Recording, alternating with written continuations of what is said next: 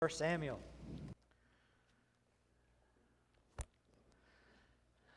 For the last couple of years, we've been hanging out in the book of Ephesians. We're going to switch gears this morning and start hanging out in the book of Samuel.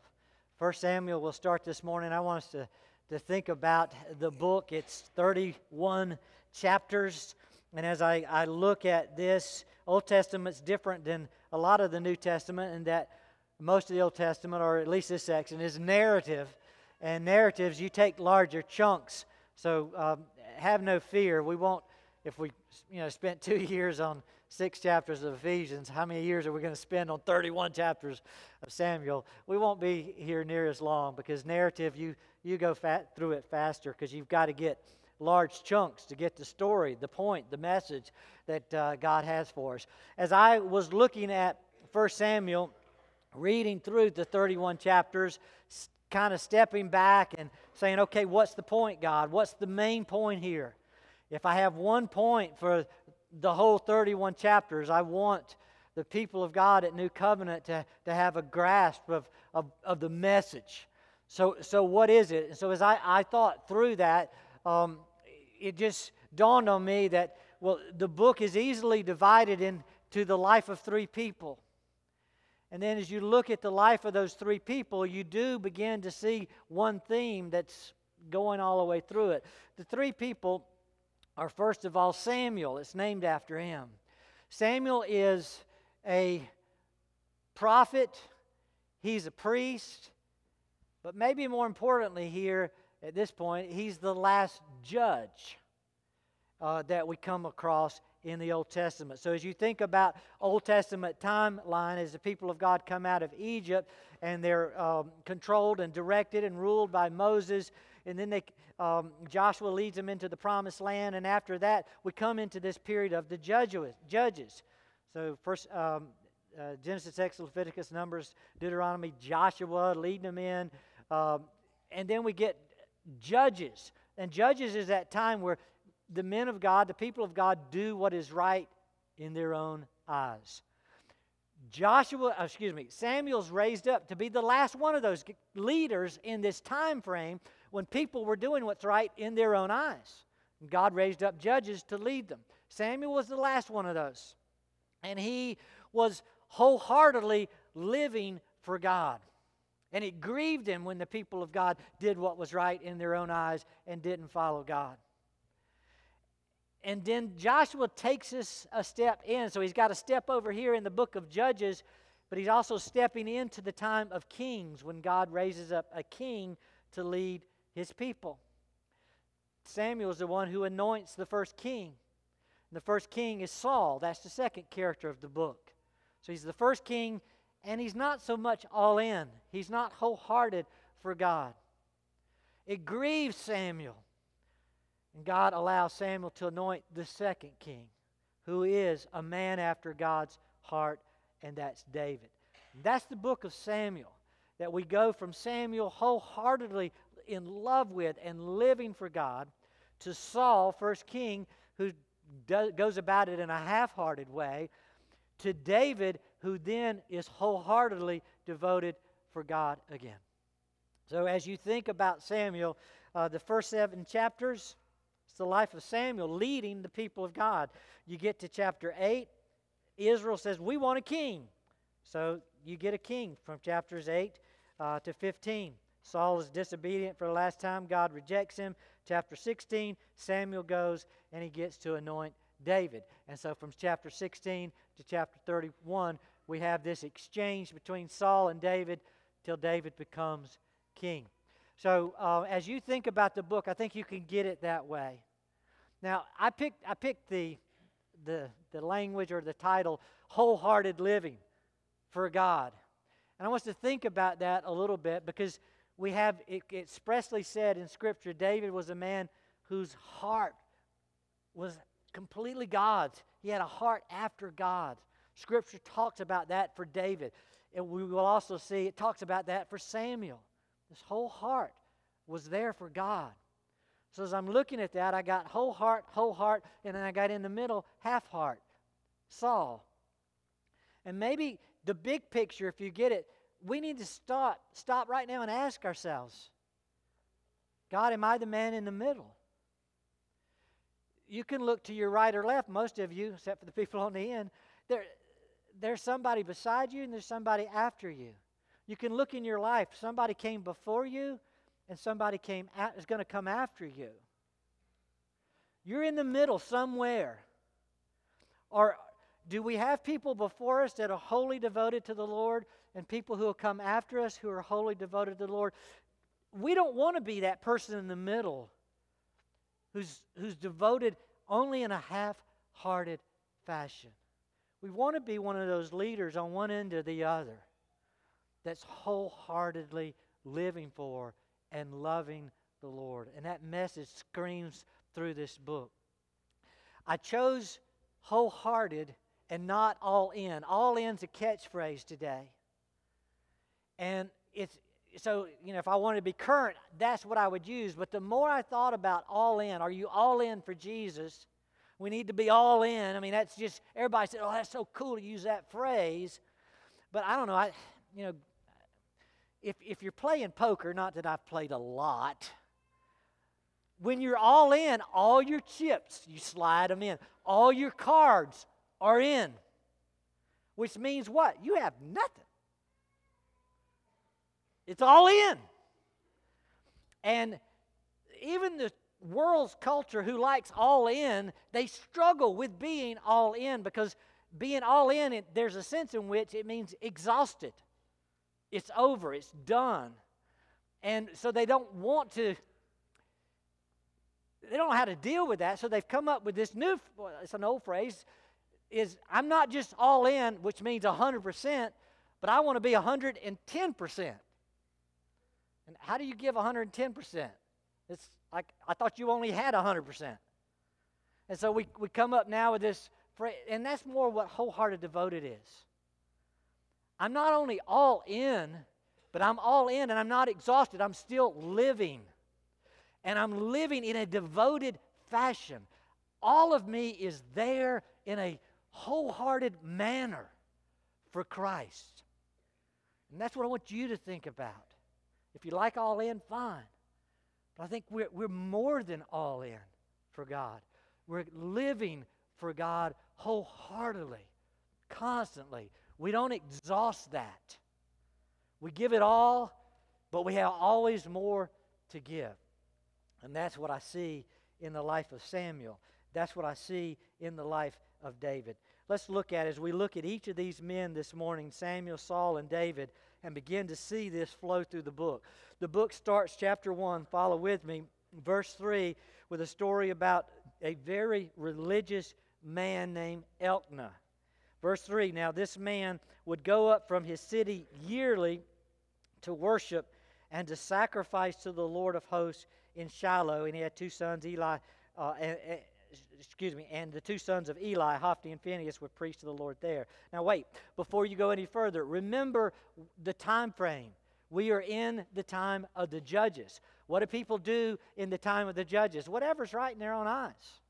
And mostly that is not about worship. So in the midst of people doing what's right in their own eyes, this book starts with a shining star of a man who yearly picks up his family, puts them all on donkeys or carts, and he travels for the sole purpose of worship. He screams the message, worship greatly matters to me and my family. As for me, he picks up from Joshua, as for me and my house, we serve the Lord. So the book begins with someone devoted to the chief end of man, which is to glorify God and to enjoy Him forever. And he's equally yoked with a wife who wants the same thing, his wife Hannah. Verse 9 says, then Hannah rose from after eating and drinking in Shiloh. Now Eli the priest was sitting on the seat by the doorpost of the temple, and she was greatly distressed, and she prayed to the Lord and wept bitterly. She made a vow and said, O Lord of hosts, if you will indeed look on the affliction of your maidservant and remember me, and not forget your maidservant, but will give your maidservant a son, then I will give him to the Lord all the days of his life, and a razor shall never come upon his head. Now, the razor not on his head, what that means is I want him to be a priest. I want him to be one who keeps the Nazirite vow, a Nazirite priest. I want my son to be a spiritual leader in this spiritual wasteland.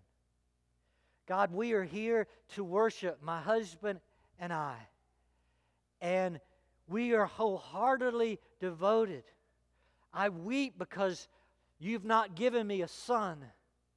And I want to be the mother who births a son who is wholeheartedly given to the Lord. And so, Lord, I make a vow that if you will give me such a son, I will not keep him back from that profession. I will do everything in my power to bring him up in the nurture and admonition of the Lord and give him into this priestly role. I will dedicate myself to that purpose. He will be dedicated to that purpose. Wow, what a beginning in a spiritual time of drought. And we have this family that wants to raise, is praying for, wants to raise a godly child for the Lord. Verse 20, it came about in due time after Hannah had conceived that she gave birth to a son. She named him Samuel, saying, because I asked of him from the Lord. And then she keeps her vow. Verse 28, so I've also dedicated him to the Lord.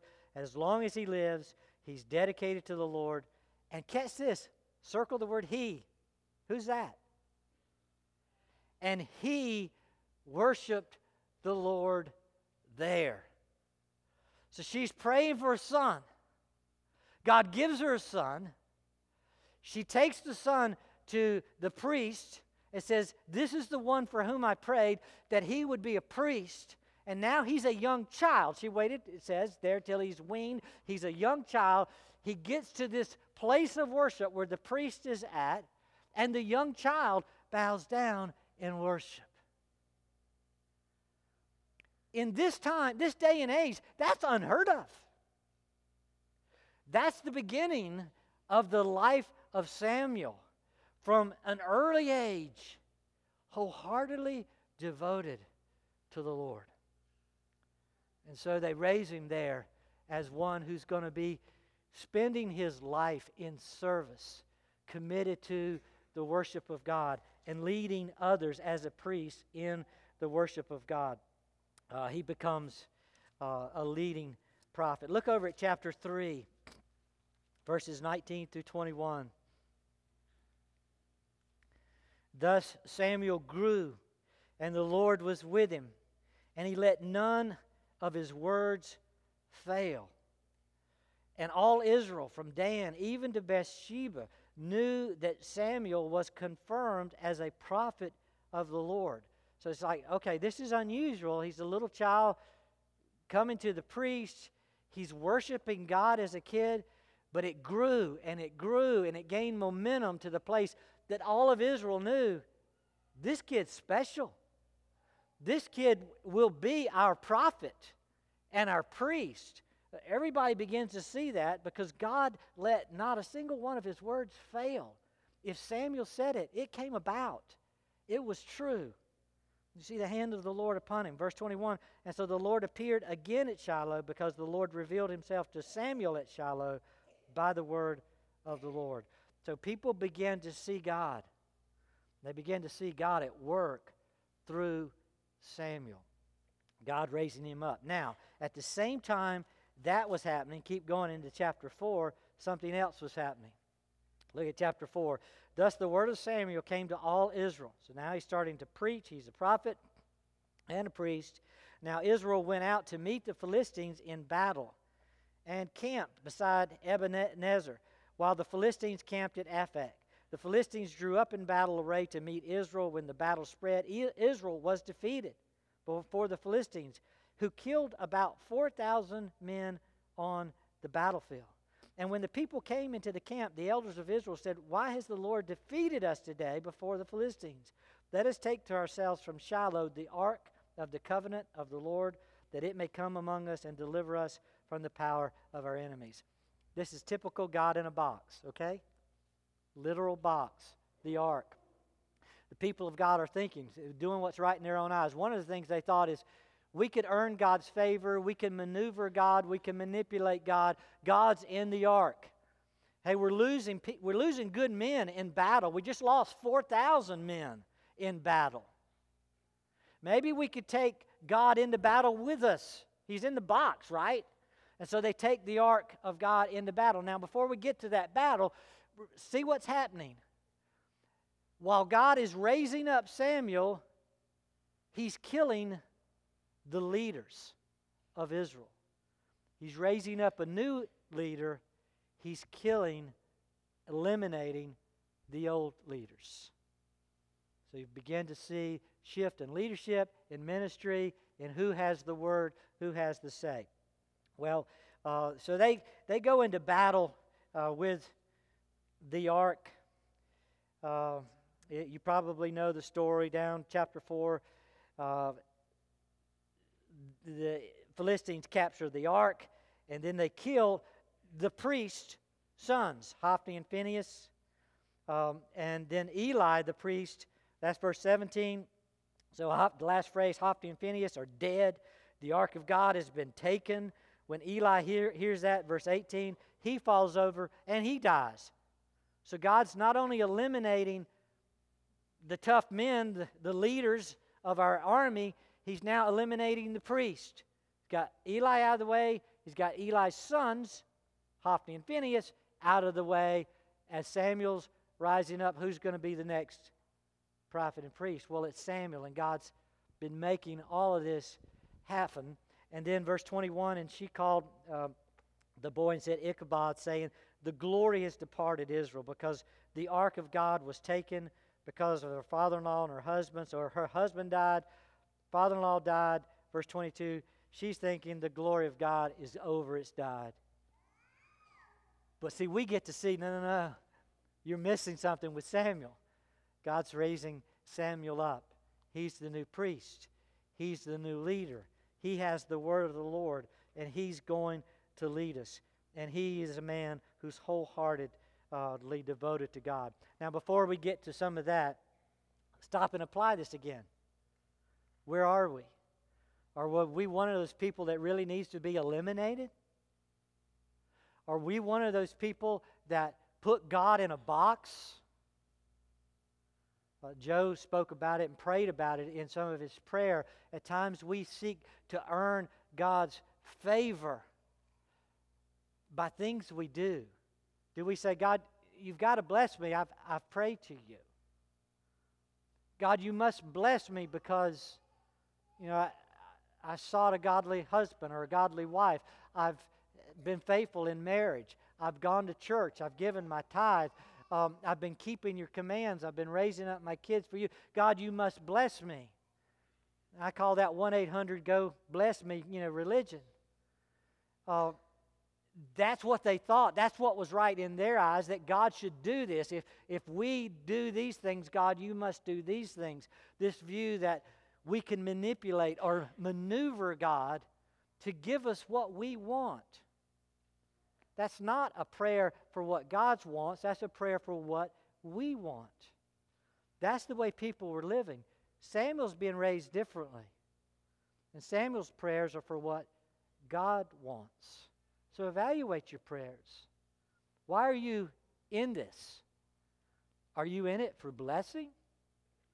Or are you in it to bless? To bless God, to praise God, to give all of your life for God. Big difference, isn't it? And God's raising up Samuel as one who's in it to be completely God's. How do we escape that mentality that God should bless me because of anything or something I've done? How do you escape that? I don't think you can escape that until you come to grips with your own depravity. That I am totally depraved. I can do nothing that would merit God's favor. Praying should not make Him bless me. Going to church should not make Him bless me. I could do nothing. To use Joe's illustration, everything I do is just a badly driven nail in a wop-jawed, sawhorse. I'm trying to think of what you said. The best thing I could do is just a crazily driven nail in a sawhorse to gain God's favor. Should that make Him bless me? Absolutely not.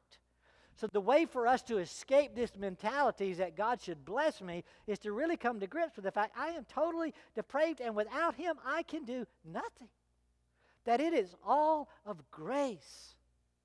I am what I am by the grace of God alone. People of God missed it then, and many of the people of God miss it today. And they're living these religious lives thinking, I do this because if I do this, God blesses me. And not seeing, no, that's not why God is blessing you at all. There's nothing we do earns or merits God's favor. Well, they go into battle, they lose the ark, lots more people die. And then we'll get into it later, chapter 5 and 6. God brings back the ark without them. None of them were there. None of them went after it. God brings it back. God doesn't need us. We desperately need God. And that's what we see in the life of Samuel. Chapter 7, verses 1 through 3. It says, And the men of Kiriath-Jearim came and took the ark of the Lord, brought it. This is after God brings it back to them. They take it into the house of Abinadab on the hill, and consecrated Eleazar his son to keep the ark of the Lord. Verse 2, from that day that ark remained at Kiriath-Jearim. The time was long, for it was 20 years. And all the house of Israel lamented after the Lord. That ark will stay there until David moves it. Samuel spoke to all the house of Israel, saying, so now he's got Israel's attention. And Samuel preaches, and this is his message. Two things. What do we need, guys, for a revival? What's going to turn this around for us? Number one, return. Number two, revere. Number one, return. If you return to the Lord, how? All your heart. That's where Samuel was. Wholeheartedly devoted. Return to the Lord with all your heart. Not this half-hearted, bless me, Lord, because I did something. But with all your heart. Even if you slay me, I'm still all yours. That's wholeheartedness. If you will return that way.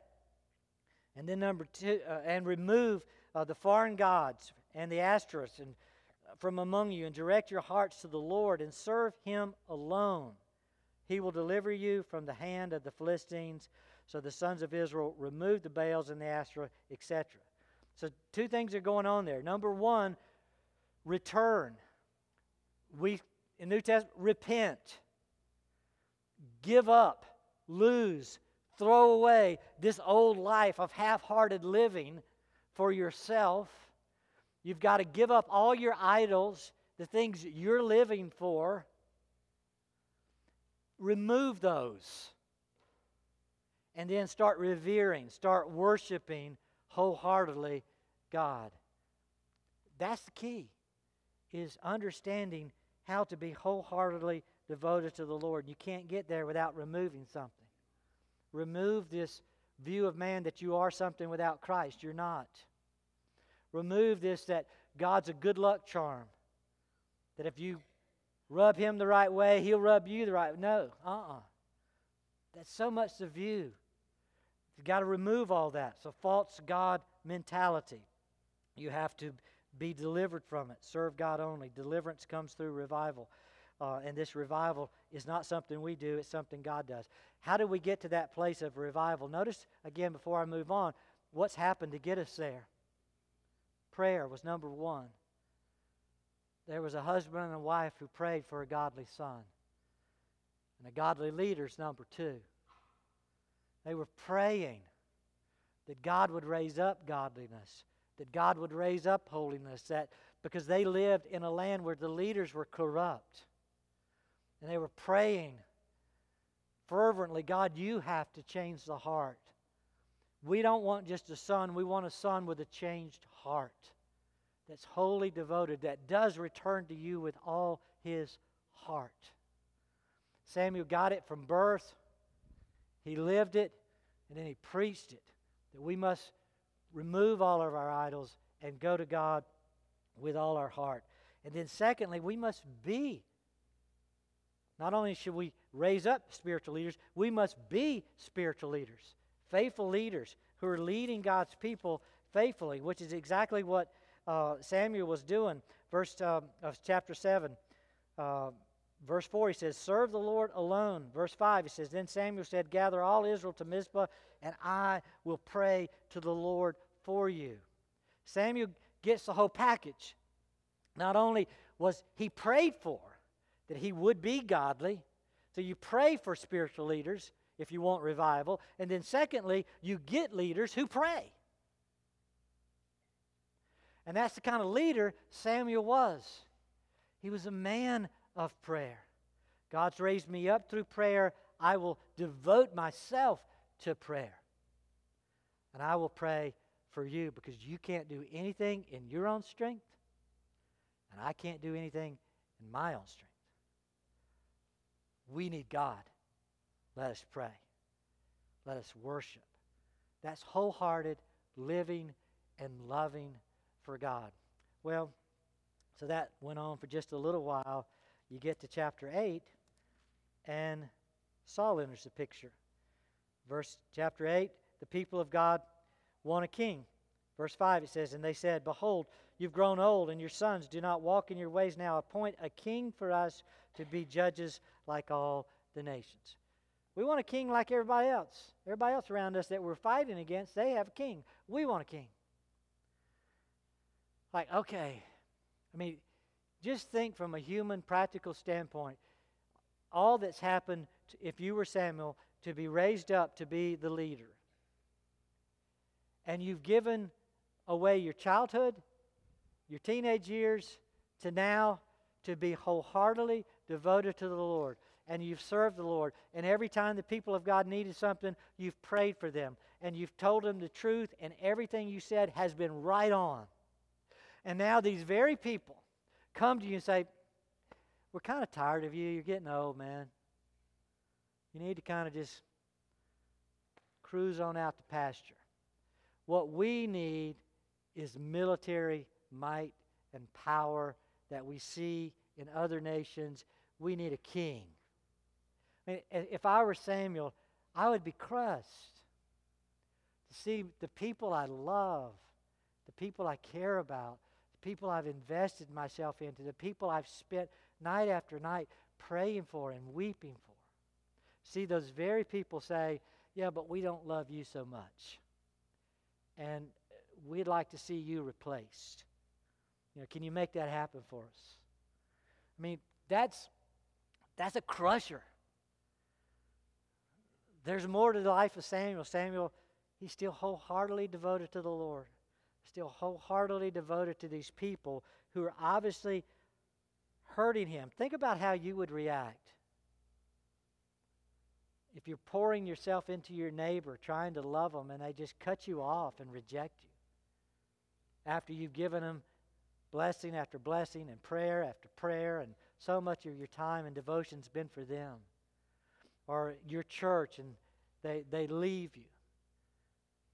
One of the things we learn from this man is that you just still do what God wants you to do. You don't do what's right in your own eyes. And what's right in your own eyes is, okay, well, forget you. But Samuel doesn't do that. He continues to pray, continues to serve. He continues to give them the Word of God, even in the midst of all that. Look at chapter 12, verse 19. All the people said to Samuel, pray for your servants to the Lord your God, so that, this is after they got the king confirmed, who saw, pray for yourselves to the Lord your God, so that we may not die. Samuel said, okay, now you got the king. You realize you sinned, right? He keeps preaching, even though they're rejecting him. You realize you're sinning, right? He says, pray for yourselves to the Lord your God, so that you may not die. I mean, your sin's bad. For we have added to all our sins this evil by asking for ourselves a king. Samuel said to the people, "Do not fear. You've committed all this evil." You're right. When people come confessing sin, don't say, "That's not too bad." The right answer is, no, you're right to confess sin. You're evil. That's what Samuel did here. Verse 20, he says, "Do not fear. You've committed all this evil, yet do not turn aside from following the Lord. Serve the Lord how? With all your heart. You must not turn aside, for then you would go after futile things which can not profit or deliver, because they are futile. For the Lord will not abandon his people on account of his great name, because the Lord has been pleased to make you a people for himself. Moreover, as for me, far be it from me that I should sin against the Lord by ceasing to pray for you. But I will instruct you in the good and right way. Only fear the Lord and serve him in truth with all your heart. For consider what great things he's done for you. But if you will still do wickedly, both you and your king will be swept away." So the message is the same. Be wholeheartedly devoted to the Lord. The message is, I would be sinning if I don't pray for you. The message is, you would be sinning if you're not praying for your neighbor. If you're not praying for those people in your sphere of ministry. God has placed you where you are to minister wholeheartedly for him. And even if in that sphere of ministry everyone rejects you, you still would be sinning if you reject them. We need to be loving and ministering to the people God has put in our sphere of ministry. I consider it a deep honor to be your pastor. And even though you hurt me or forsake me, my feet are firmly planted here to love you and to care for you and to speak to you and to pray for you. And I sin when I do not do that, or when I do not do that wholeheartedly. That's who we need to be, wholeheartedly devoted to the ministry God has given us with love. And that means loving real people, speaking to real people, living to minister to real people, even when it's not convenient, even when it hurts, even when all you feel is depressed and rejected. That's where Samuel was. That was not where Saul was. And that was not where a lot of the people were. They raised up Saul, chapter 13, and they go to war. Saul was, verse 13, chapter 13, verse 1, Saul was 30 years old when he began to reign, and he reigned 42 years. So this is a long time. You basically have kind of 3 men in Samuel and about 40 years apiece. Samuel's 40 years, Saul's 40 years, David's 40 years. So you get these men in this time frame and the different ministries that are going on there. But they go into battle. Chapter 13, verse 8, Saul was supposed to wait. And he doesn't. Now he waited 7 days according to the appointed time set by Samuel. But he doesn't wait quite long enough, because he had this idea of what was right in his eyes, that he needed to do something. And so he only follows the Lord half-heartedly. Samuel comes to him, verse 13, and said to Saul, "Saul, you've acted foolishly. You've not kept the commandment of the Lord your God, which he commanded you. For now the Lord would have established your kingdom over Israel forever. But now your kingdom shall not endure." Saul really just did not have respect for God and God's designs. He still wants to live life the way he thinks it ought to be lived. I think we ought to do church this way, basically. Instead of, "God, what do you want?" It's like, "I think." And Saul was a good example of, "I think this is what we should do." When people come to you and say, "Well, I think this," follow it up quickly. "Well, where's your chapter and verse on that?" Because I'm thrilled to hear what you think. But where does God say? Where does the word of the Lord express that thought you have?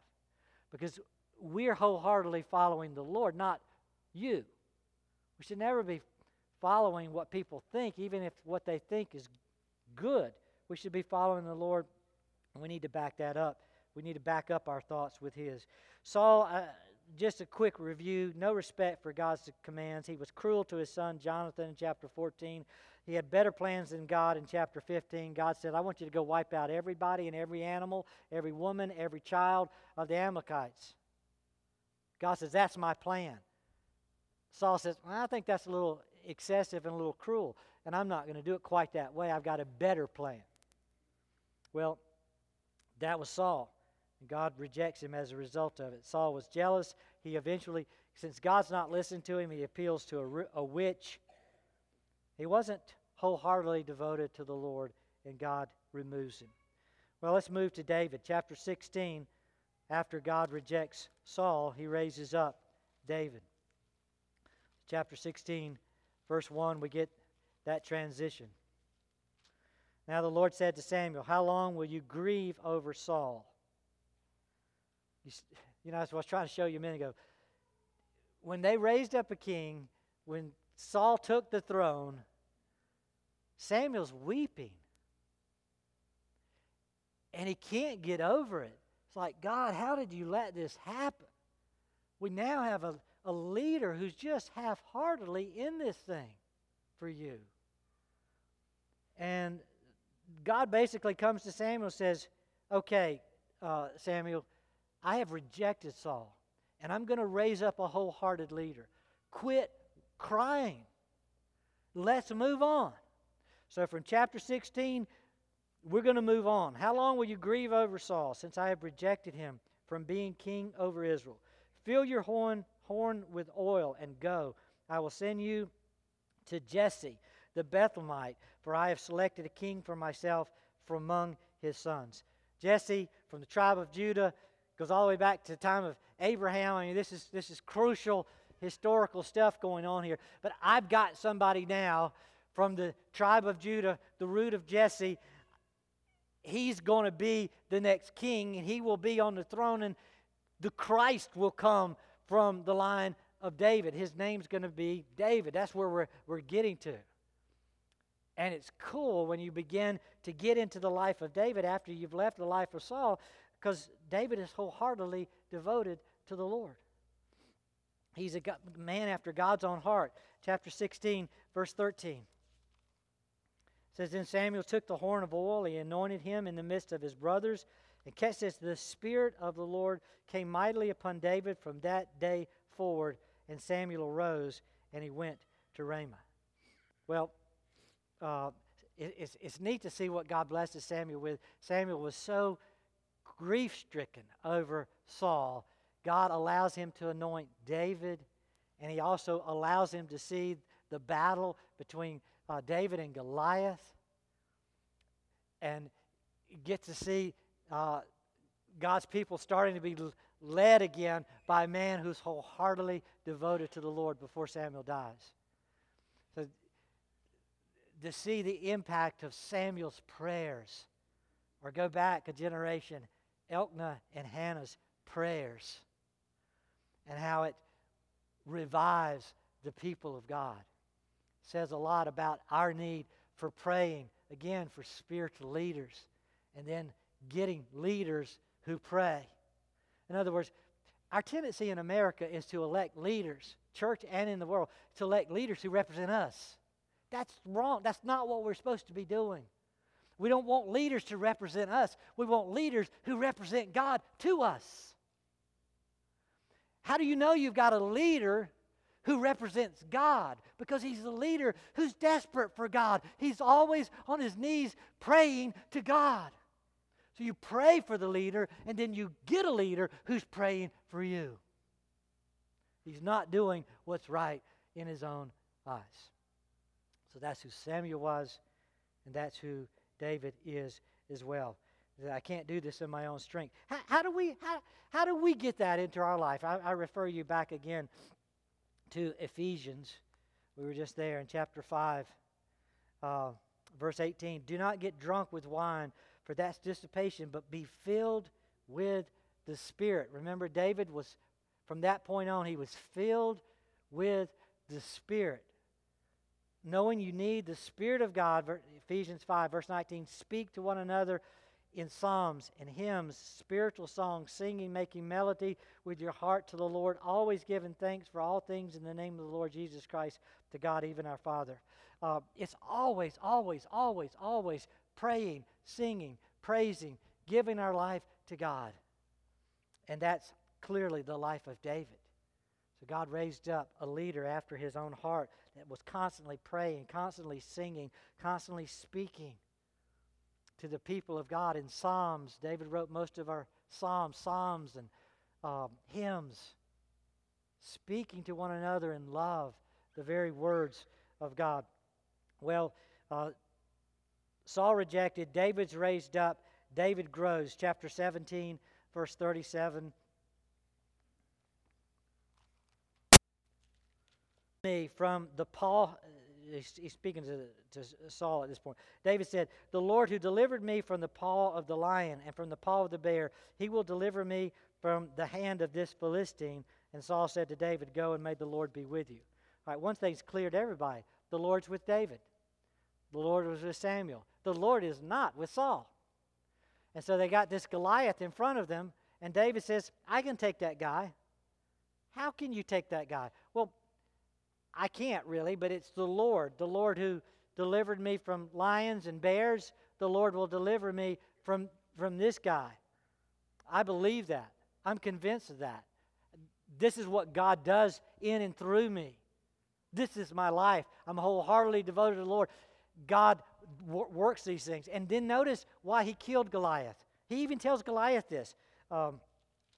Chapter 17, verse 45. Then David said to the Philistine, Goliath, "You come to me with a sword and spear and a javelin, but I come to you in the name of the Lord of hosts, the God of the armies of Israel, whom you've taunted. This day the Lord will deliver you into my hands." David doesn't go out into that battle and say, "I got this." He says, "God's got this. This is the day the Lord will deliver you into my hands, and I will strike you down and remove your head from you, and I will give the dead bodies of the armies of the Philistines this day to the birds of the sky and the wild beasts of the earth." Why? Here it is. "So that all the earth may know there is a God in Israel, and that all the assembly may know that the Lord does not deliver by the sword or by spear, for the battle is the Lord's, and he will give you into our hands."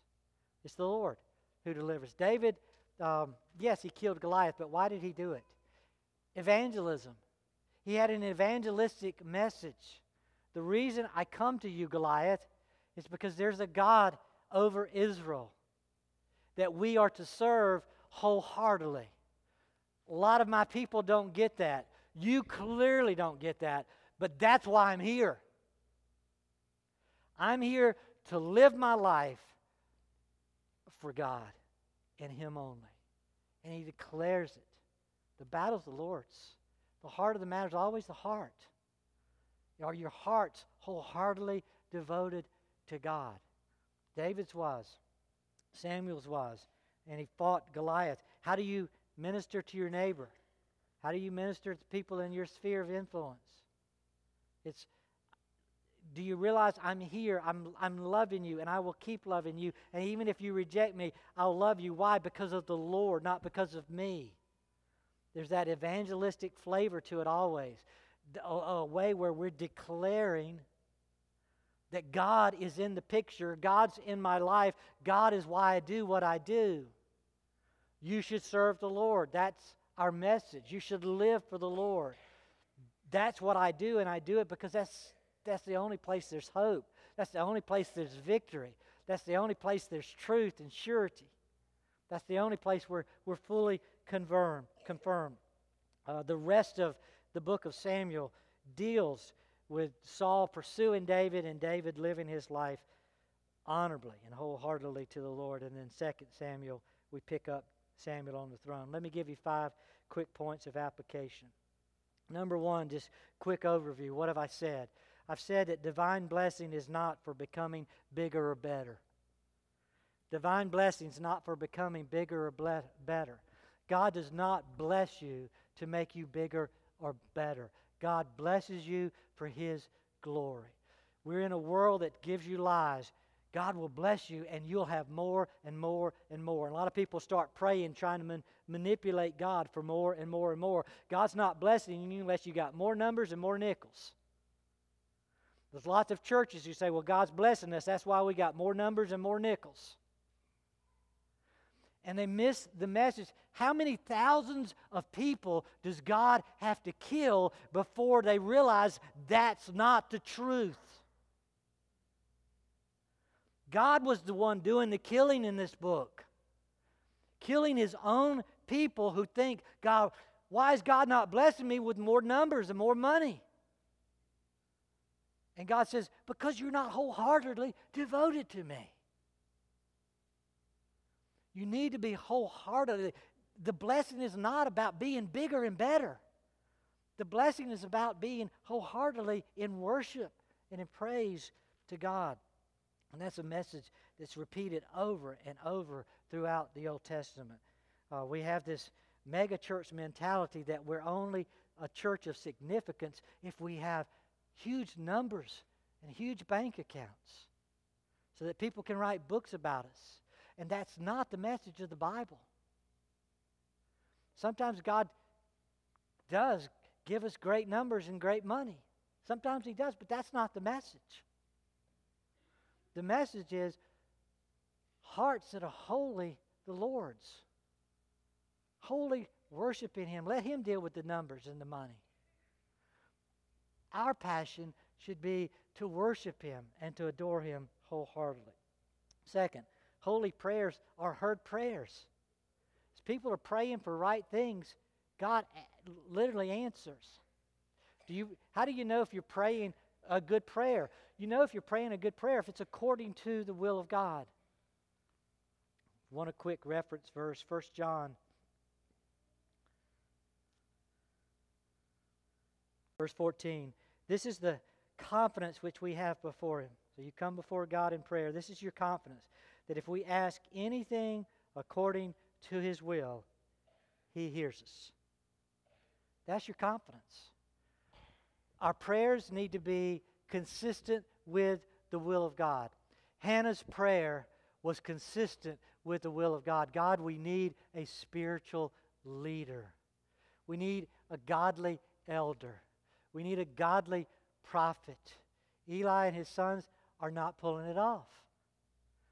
And so she's praying, and this mother of God influenced nations through that prayer, praying a godly prayer.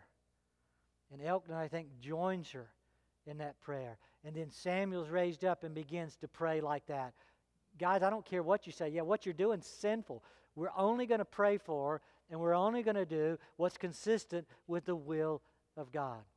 That kind of living, that kind of praying is effective. It's righteous. Check your prayers by the Word of God. One great principle, I learned this once in a small group prayer time. The leader of the prayer time says, okay, let's all share our prayer request. And so we all shared a prayer request. He says, now let's go back around the room, and for the request you made, you must tell me a chapter and verse out of the Bible that would substantiate why that's a good prayer. It's like, oh, can I change my prayer request? Oh, so you were going to pray bad prayers? Why would you do that? That's foolishness in the face of God. If you're going to pray a prayer that's going to be heard. Pray a prayer that matters. Matters to who? To God. Because if it matters to God, if it's according to His will, He's going to jump in. And you work together to see God bless and do what His will is. Number 3, pray for those who pray. You find somebody who prays like that, pray for them. Say, Lord, keep them. We need them. We need people who pray, whose face is always before the Lord. This whole book revolves around the need for a Hannah. We needed her. We need mothers who pray. We need fathers who pray godly prayers. I hate losing people in old age. Why? Because the old saints are the ones who get this. And I, as a preacher, know I've just lost a prayer warrior. I pray for those who pray because those who pray matter. They change the course and the life of a church. Number 4, serve through rejection and mistreatment. Already dealt with that. You may be one who's been mistreated and hurt and rejected, and you feel all alone and isolated. Continue to serve. Realize you would be sinning to stop now. I can't stop now. I will continue what God has called me to do. I will continue to pray for, even if people don't respond in love or in kind. Number 5, God's pleasure is not upon the men who are good enough. Over and over you see that in Samuel. Saul was good enough. He was handsome enough. He was tall enough. He was strong enough. We don't do examinations of officers or stuff much. I don't do that at Presbyterian anymore. But I used to do that, and as I would examine people, I say, why are you here? Why in your estimation does God want you here? And I used to just infuriate me for somebody to say, well, I'm as good as someone else. I'm thinking, I hate that. You're not to be in office or a leader of God's people because you're good enough. We don't need good enough. We need people who are desperate for God, who realize they are helpless without Christ. People who realize they can do nothing that is worthy without God. We need a Samuel. We need a David. We don't need a Saul. So ask yourself who you are. You don't want to be good enough. You want to understand, I am so depraved. Without Christ, I am nothing. I want to be wholeheartedly devoted to Him and filled with His Spirit. Let's pray together. Father, thank you for the book of Samuel. And may we glean from this book as we've taken this bird's eye view, that it's a book that can teach us much about prayer, about loving, about living, and doing it in a wholehearted manner. Forgive us, O Lord, half-hearted saints. How much have we done half-heartedly? Have mercy upon us. Let us repent. Let our idols be removed. Let us return and be fully, wholly devoted to you. For we ask for mercy and grace. In Jesus' name, amen.